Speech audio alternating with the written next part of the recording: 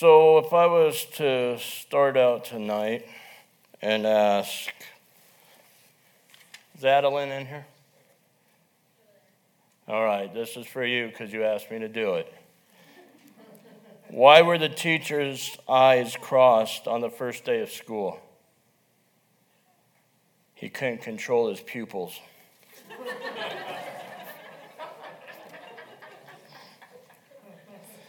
All right. But if I went around the room tonight on a serious note and I asked, what's your favorite song? Let me be more specific. What's your favorite hymn that we sing every Sunday night? Miss Lisa might say something. My mom might say something. Jared might say something. Adam Mitchell might say something. There's a good chance. No. There's a good chance they'd all be different. My favorite song that we sing is Psalms 51. And so when Pastor texted me Friday night, I've been wanting to do a study and dig into this psalm and see why David said in the song that we sing, "Create in me a clean heart, O God, and renew a right spirit within me." Who can tell me tonight why David wrote this psalm? Does anyone know why this psalm was wrote? Mary? It was right after Nathan had went up to him and he said, "You are the man."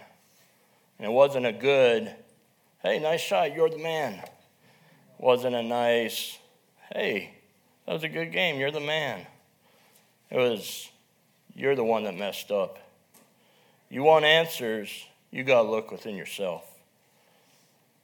And so when I started studying this, I told Pastor this tonight. I said, I don't think I've ever fallen under as much conviction. And don't get me wrong, I'm not out having an affair on Brandy. I'm not saying that. But I never had such conviction studying for a message because I started to see the little sins. The sins that, it doesn't matter if I do that, in a brand new light. And I started saying to myself, wow, things got to change. So I just want to look at the psalm. There's 20 verses. I love how Pastor digs into each verse, and 3 months later, we're still in the same verse. We're not going to do that tonight. We're going to briefly look at the verses, and just going to make some side notes about them.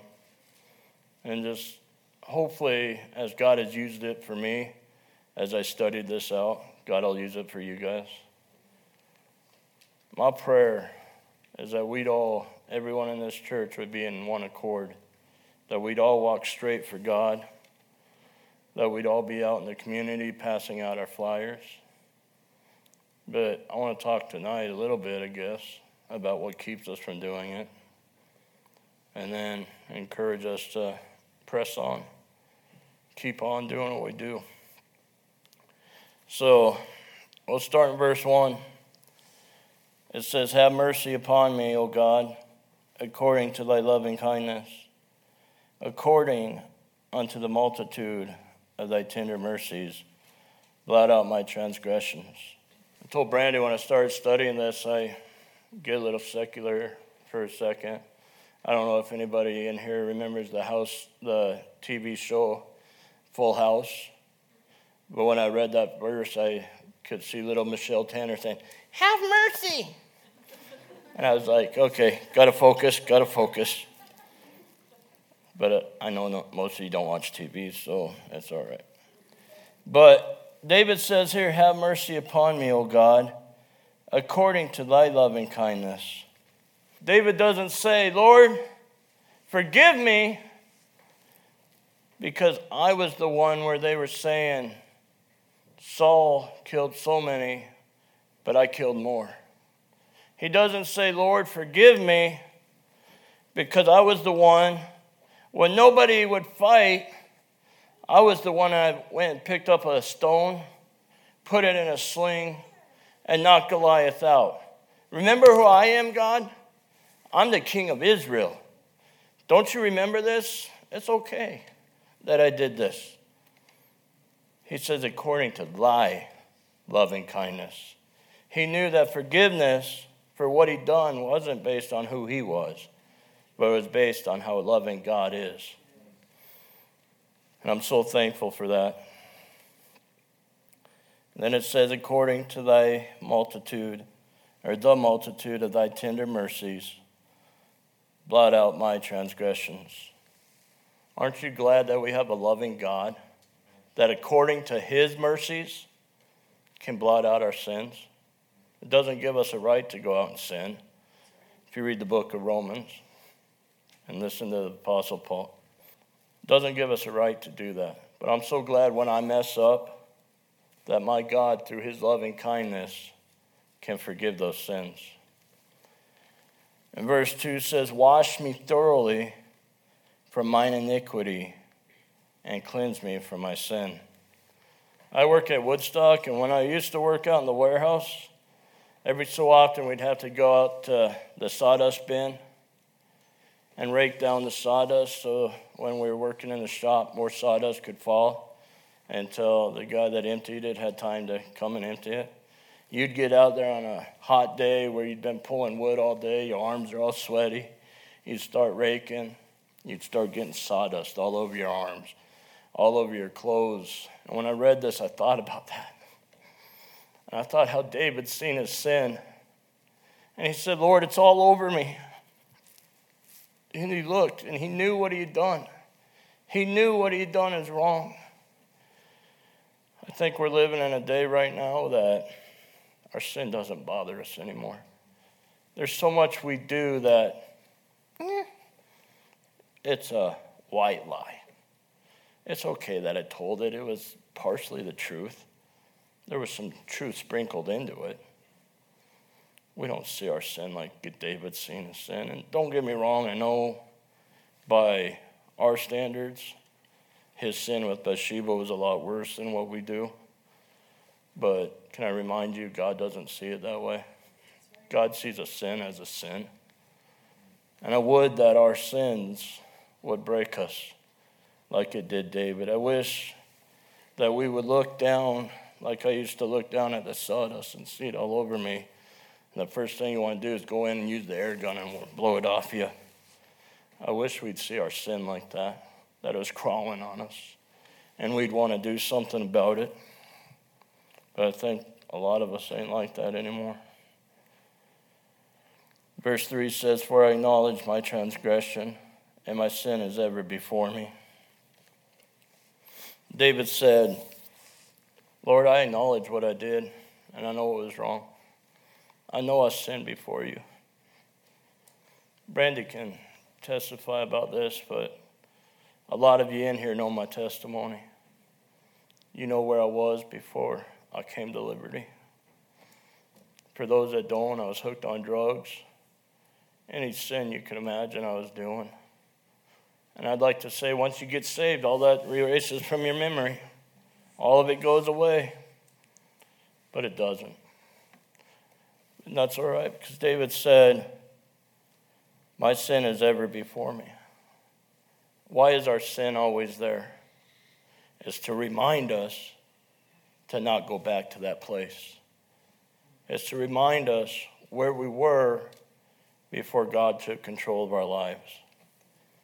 And I think that's what David said. Lord, I was somebody for you before I did this. I was that man that took the stone and defended us. I was. And I think he put that sin before him and he said, I'm not going to dwell on it because it's not good to dwell on. But I want to remember it so I don't go back to that place.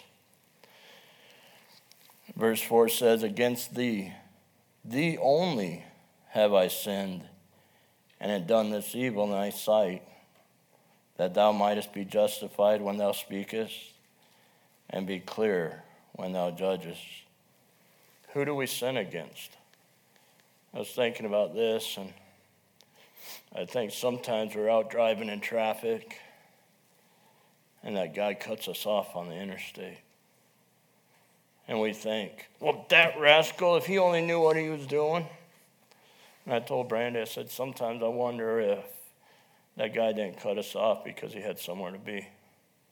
Maybe he just found out that his mom had a heart attack, or his dad. But I'm going to teach him because I'm going to yell at him and he's not even going to hear us. But I'm going to teach him. But who are we sinning against? Thought about at work, if you work in a secular workplace. Thought about all the times that a bad joke comes up. And before you know it, you realize what they're talking about, and you're like, but I got to stay for the punchline. I got to know what the punchline is. Why do you got to know that? You're going to retell the joke?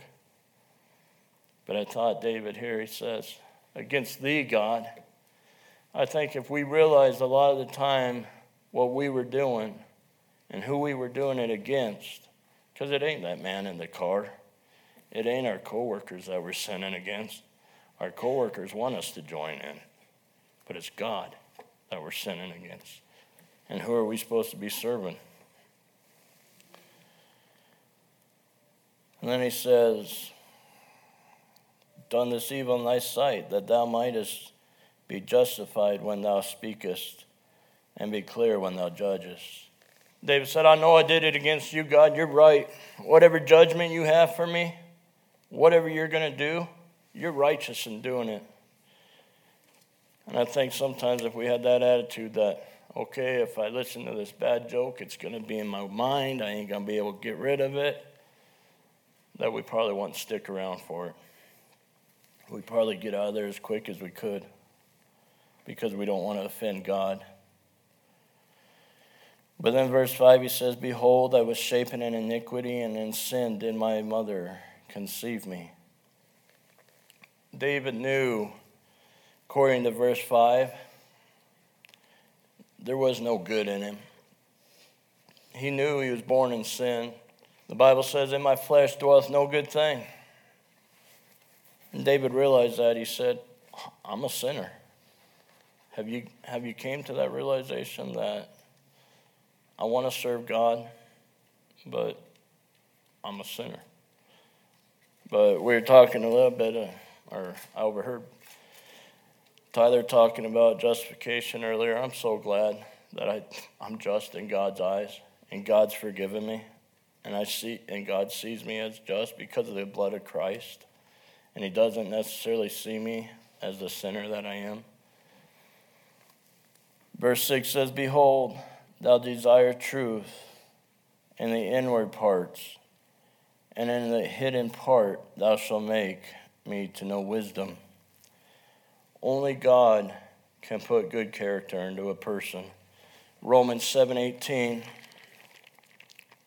can turn there if you want, but it says, for I know that in me, that is my flesh, dwell no good thing, for the will is present with me, but how to perform that which is good I find not. Behold, thou desirest truth in the inward parts, but there is no truth in our inward parts outside of Christ. And in the hidden part, thou shalt make me to know wisdom. We can know wisdom, but it's only through God that we can know that wisdom. Verse 7 says, purge me with hyssop, and I will be clean. Wash me, and I shall be whiter than snow. Hyssop. Does anybody know what hyssop is? Has anybody studied that word? It's like a twig. But you know how important that twig is? Exodus 12:22.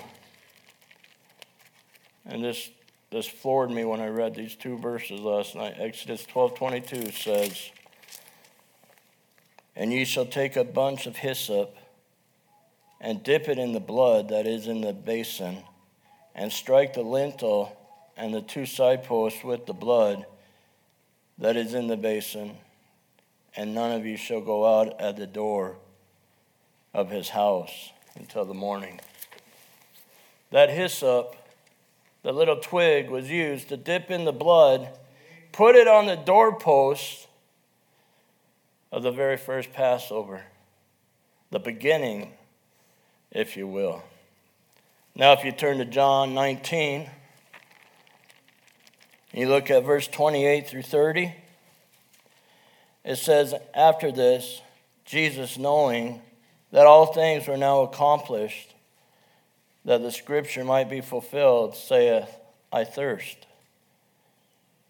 Now there was set a vessel full of vinegar, and they filled the sponge with vinegar and put it upon hyssop and put it to his mouth.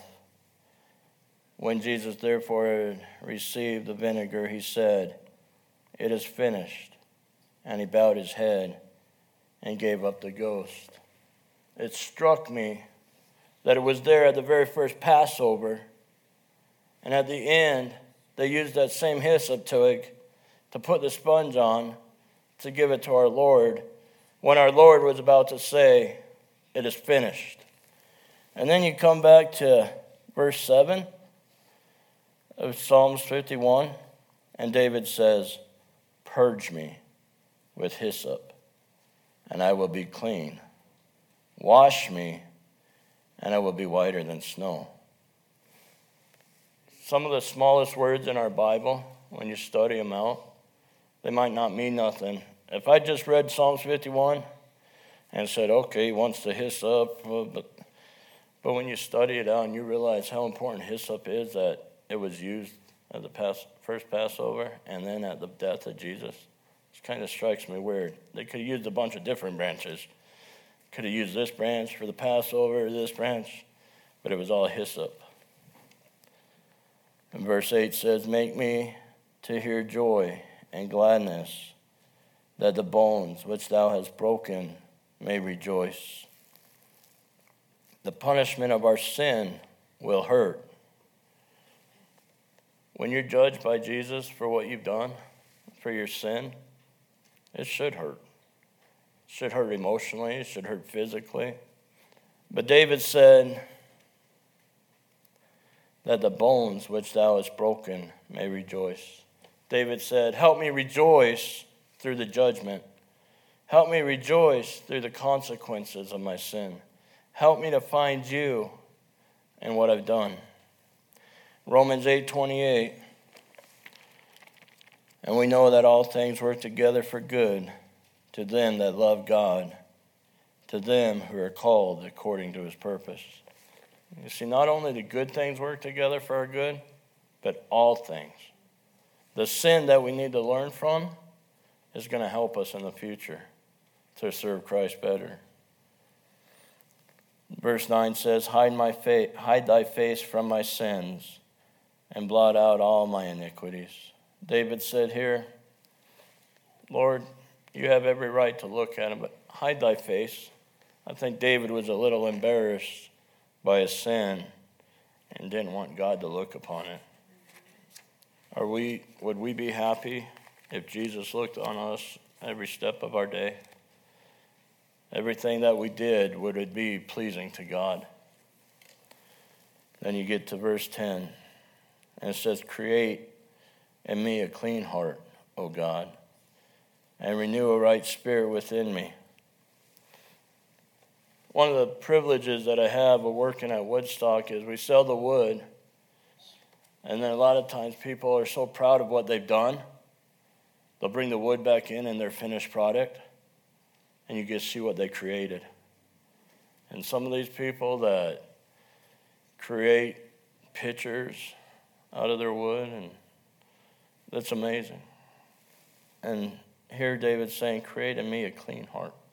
David said, take my heart, God, and create it. Turn it into something that's clean before you. And he says, and renew a right spirit within me. David wanted nothing more to be right with God. And he goes on in verse 11, he says, cast me not away from thy presence, and take not thy Holy Spirit from me.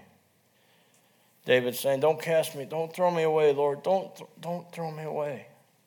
Can I tell you tonight, if you're involved in sin, if there's hidden sin in your heart, be like David, turn to God and say, Lord, don't cast me away. Don't throw me away.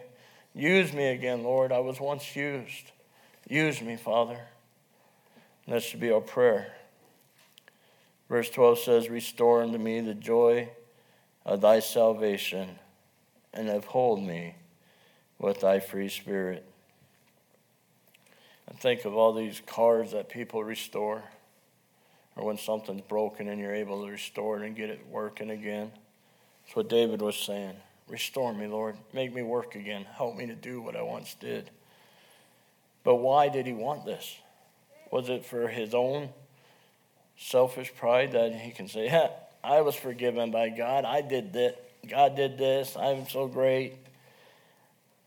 Verse 13 says, then will I teach transgressors thy ways, and sinners shall be converted unto thee. David wanted God to create something new in him. David didn't want to be thrown away, and David wanted to be restored. Why? So that then he could be a soul winner that he needed to be. When we're living in our sin, and our sin is dictating everything that we do, we're not going to be effective for God. But when we cry out to God and we say, God, create in me a clean heart. Don't throw me away because of my sin. Restore unto me the joy of thy salvation. And why do we need it? So that we can be effective for the cause of Christ. We need forgiveness. We need to turn. We need to live a clean life so that we can be effective for God. Then he goes on to say in verse 14, deliver me from blood guiltness, O God, thou God of my salvation, and my tongue shall sing aloud. So he didn't want to be clean just to be a soul winner, be effective for God. He wanted to be clean so he could have a song in our heart, or in his heart. We know if we're not living right because we don't have a song in our heart that's honoring God. You know, last Sunday at junior church, we were trying to remember songs, Christmas songs. You think I could remember a Christmas song? I was like, here, Nehemiah, come help me. You're that age. Abby, come help me. Cora, come help me. And we butchered every Christmas song there was, knowing the person.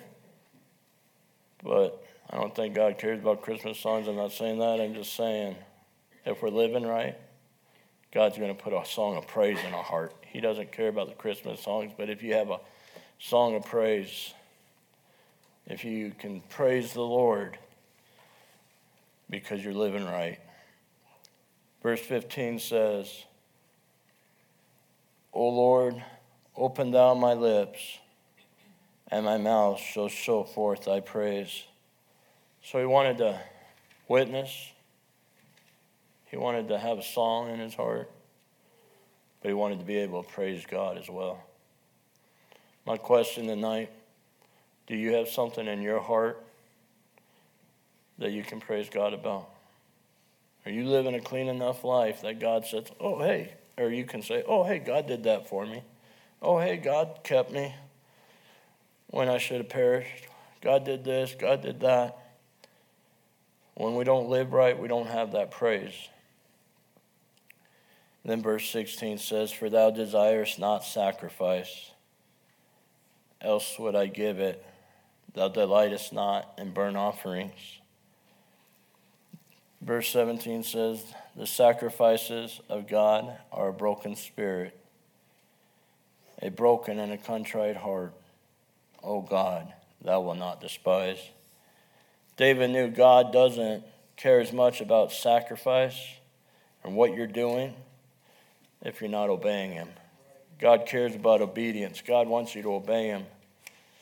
And David learned that. And when you turn back to Psalm 15:22, it's a very familiar verse. It says, and Samuel said, hath the Lord as great delight in burnt offerings and sacrifices as in obeying the voice of the Lord?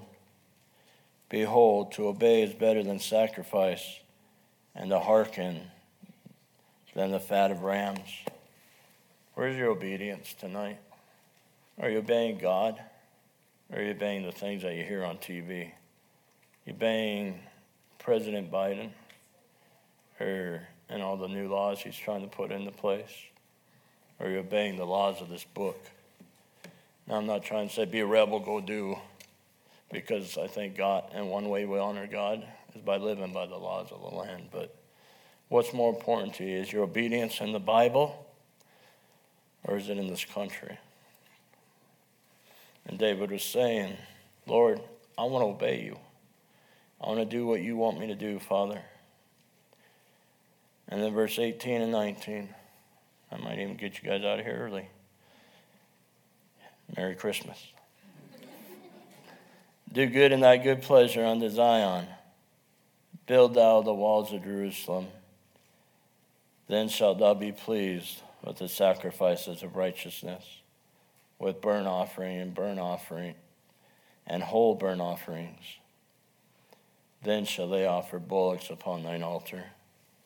David knew when you were truly forgiven and you were obeying God, then you could do these things. Then you could offer a pure sacrifice. Then you could do that. You could offer burnt offerings, which is part of their law. But when you got something wrong with you, you're not going to want to be in church. You're not going to want to do what's expected of you, what God wants you to do. You're not going to want to be a soul winner. But when your fellowship is right with God, then everything will be right with God. You'll want to be in church. You want to be doing the sacrifices. You want to, which I know we don't burn lambs. We don't burn calves anymore. But there is ways that we sacrifice to God. Your time, your efforts. But David knew until he was forgiven of that sin, that he wouldn't be effective in those things. And if you know anything about David, we know that he got that forgiveness. And he went on to do more great things for God. I just want to encourage you tonight, I guess, by saying if you're living a right life that ain't right with God, if you're harboring something in your heart that doesn't obey Scripture, that doesn't abide by what God wants you to do, get it right so that you can have that pure fellowship with God. Let's pray.